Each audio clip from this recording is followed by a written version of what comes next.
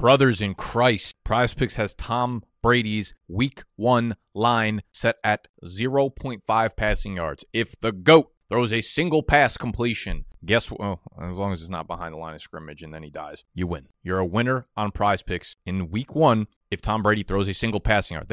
It's a free square. They want you on PrizePicks. They want to give their money to you, okay? Go to PrizePicks, use promo code BDGE when you deposit $10 or more, and they're going to hit you with a 100% deposit match, which you can go put on Tom Brady's square of 0.5 passing yards. Throughout the week, we will be talking about some of our other favorite squares to hit with that Brady so we can double, triple, 10x our money. PrizePicks.com or the PrizePicks app. Use promo code BDGE and hit that Brady 0.5 passing yard. Baby, let's talk about Week 1 a little bit more. Let's talk about Weeks 1 through 4, 5, 6, because we're looking at players that we already want to ship off of our team, or we are creeping in the bike ground. Guys who are getting drafted maybe a little bit too early, but we know as the season progresses, we're going to want to acquire them. So today's video is our favorite trade targets, either off our team or towards our team based on early season and late season schedules or different mechanic situations, opportunities that will arise throughout the season. So the best trade targets right now, let's tuck our shirts in. Let's get fucking pumped up because it's Labor Day weekend. We got the E-Town Get Down draft tomorrow, which we will be putting the vlog draft day party out as always, hopefully by Thursday. I'm going to go suck down Margs after we finish this video. So let's get flexed and hit the introduction.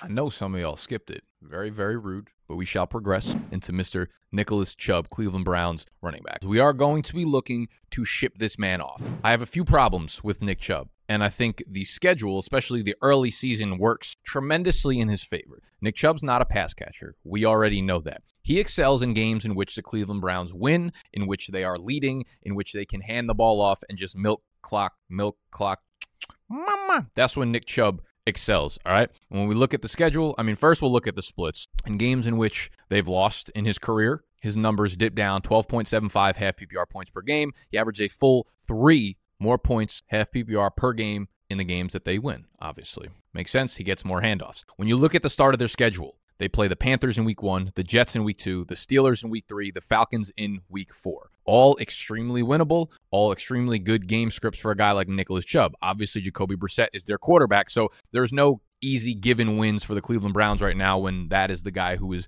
leading your team. But they're good enough all around, I think, to keep them in games or at least be in the game script focus part where Nick Chubb can, do his thing. However, after those first 4 weeks, things get very, very tough very, very quickly. And listen, the Browns might rip off a few wins here and there, but they are not going to dominate any of these teams. And a lot of these will probably end up in L's before Deshaun Watson steps back onto the field. So you have the Chargers, the Pats, the Ravens, the Bengals, the Dolphins, the Bills, the Bucks.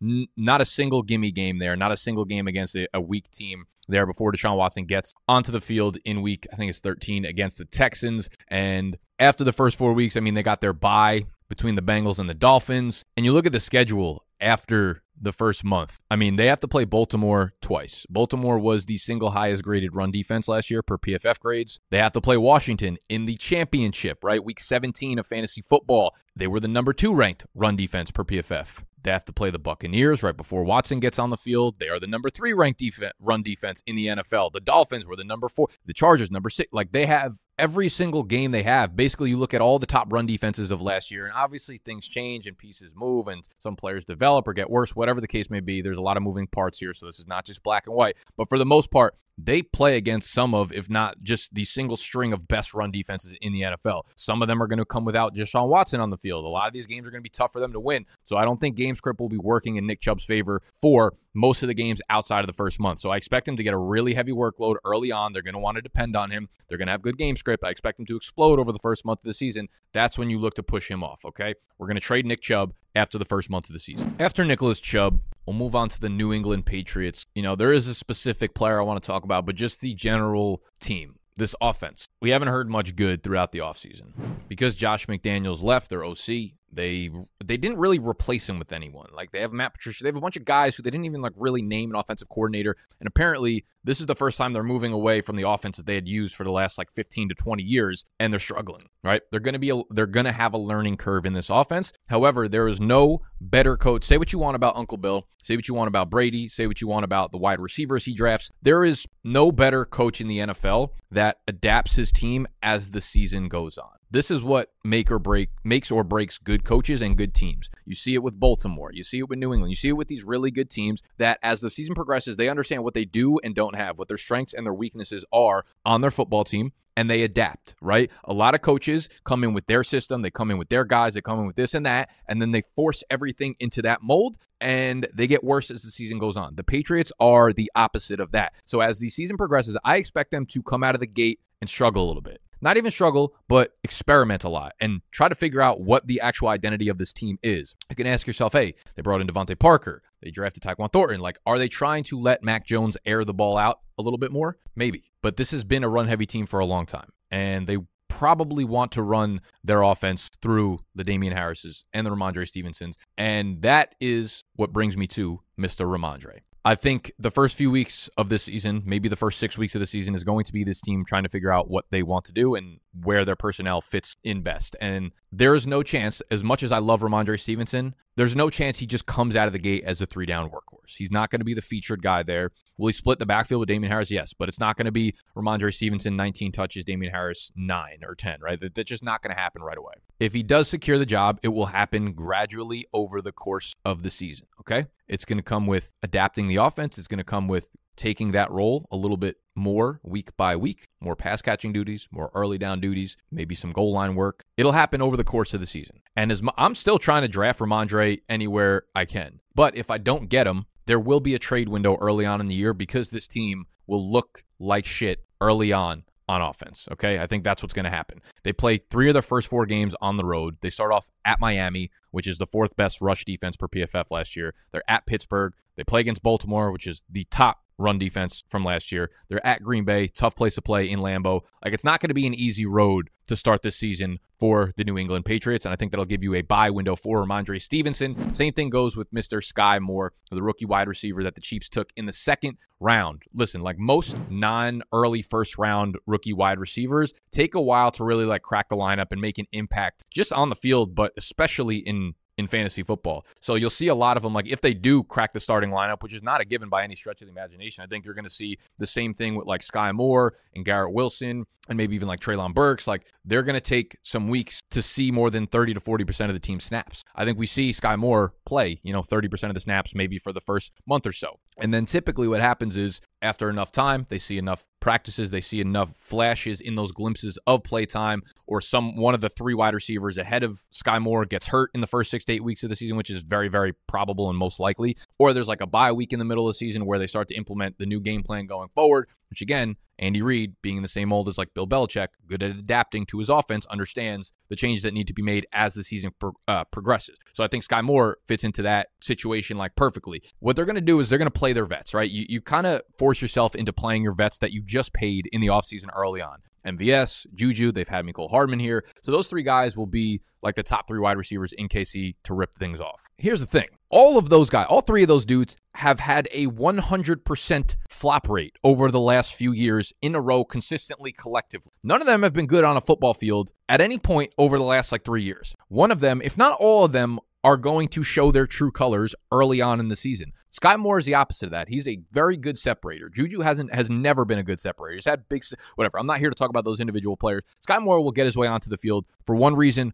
or another. And I think one of the beautiful parts about this division is while the offenses are going to be awesome, the coverage grades from last year, the other 3 teams, Kansas City was the 2nd best coverage graded team in the NFL last year per PFF. The other 3 teams, the Chargers, 31st, Denver, 30th, Las Vegas, 25th. It's going to be a really interesting division because they all have really good pass rush games and they all have really good offenses. So all of these games are going to be really exciting. However, the coverage kind of stinks. And we start to look at the Chiefs' second half schedule. Like starting in week 9, they play against Jacksonville, 32nd in pass coverage. Next game, Chargers, which I said 31st. The Chargers, I know they're not going to be this bad. They're going to be much improved. They brought on some really nice like cornerback depth, and their entire team is much deeper than it was last year. I think the Chargers should be betted on heavily to win the Super Bowl this year. The Rams next, actually ranked 27th in pass coverage last year. Cincy, but then once you get into the actual fantasy playoffs, week 14 for some people might start if you have a 2-week playoff. Denver, Houston, Seattle, Denver. That is a beautiful, beautiful slate right there.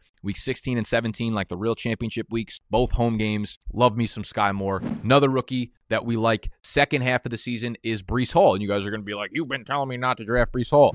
I am still telling you not to draft Breece Hall. What is the title of this motherfucking video? It's trade targets after the first month of the season. Breece Hall's 4th round price is horrible. Do not pay that. If you're watching it and you still have drafts either tonight or tomorrow, do not draft Breece Hall in the 4th round. Do not draft him at the end of the 3rd round. Don't even draft him in the beginning of the 5th round. He is very much in a committee on a shitty team with Michael Carter behind an okay offensive line who was going to be improved, but then they lost Mekhi Becton for the year. A lot of problems there, okay? This guy, 2nd round pick, will break out second half of the year. He's not worth the early price that he has currently. He'll be great for the last 6 weeks of the season. Their playoff schedule, weeks 15, 16, and 17, Detroit at home, Jacksonville at home, Seattle. The Jets might be bad, but they will be able to compete and control the clock in all 3 of those games at worst, all right? Detroit, Jacksonville, Seattle. The playoff schedule is beautiful. By this time, Breece Hall will have showed his true colors. He will be the workhorse in New York by weeks 14, 15, 16, and then we'll be looking to draft Breece Hall in the first round of fantasy drafts next year.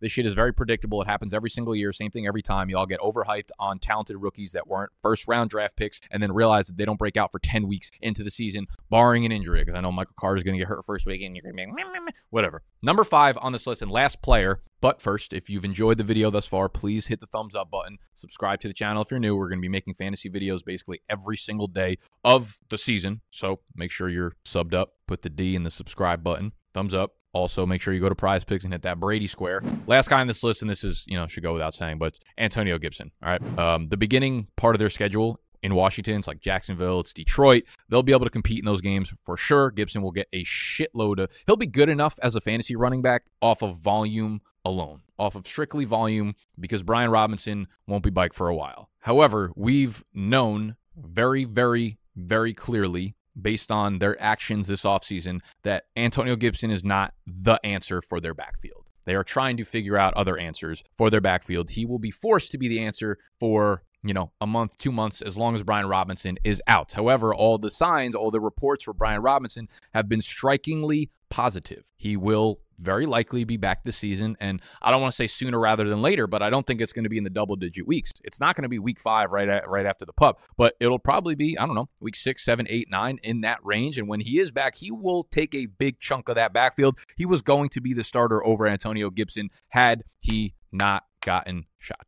Okay, he'll be recovering, but when he gets back, it's not Gibson's backfield anymore. It will pretend to be for a little while, and that's when you let him blow up weeks 1, 2, 3, and then get him the fuck off your team. Also, to be noted, they have a week 14 bye, so that might be in the middle of your playoffs. It might be a week in which you're trying to compete to get into the playoffs, and having a guy on a bye in week 14 is obviously not a positive, all right? So that's just adding insult to injury to Antonio Gibson's entire life at this point. That's all I got for you. I love y'all. Make sure you hit Prize Picks. Use promo code BDGE when you deposit $10 or more and hit that Brady 0.5 free square. Love y'all. See you tomorrow.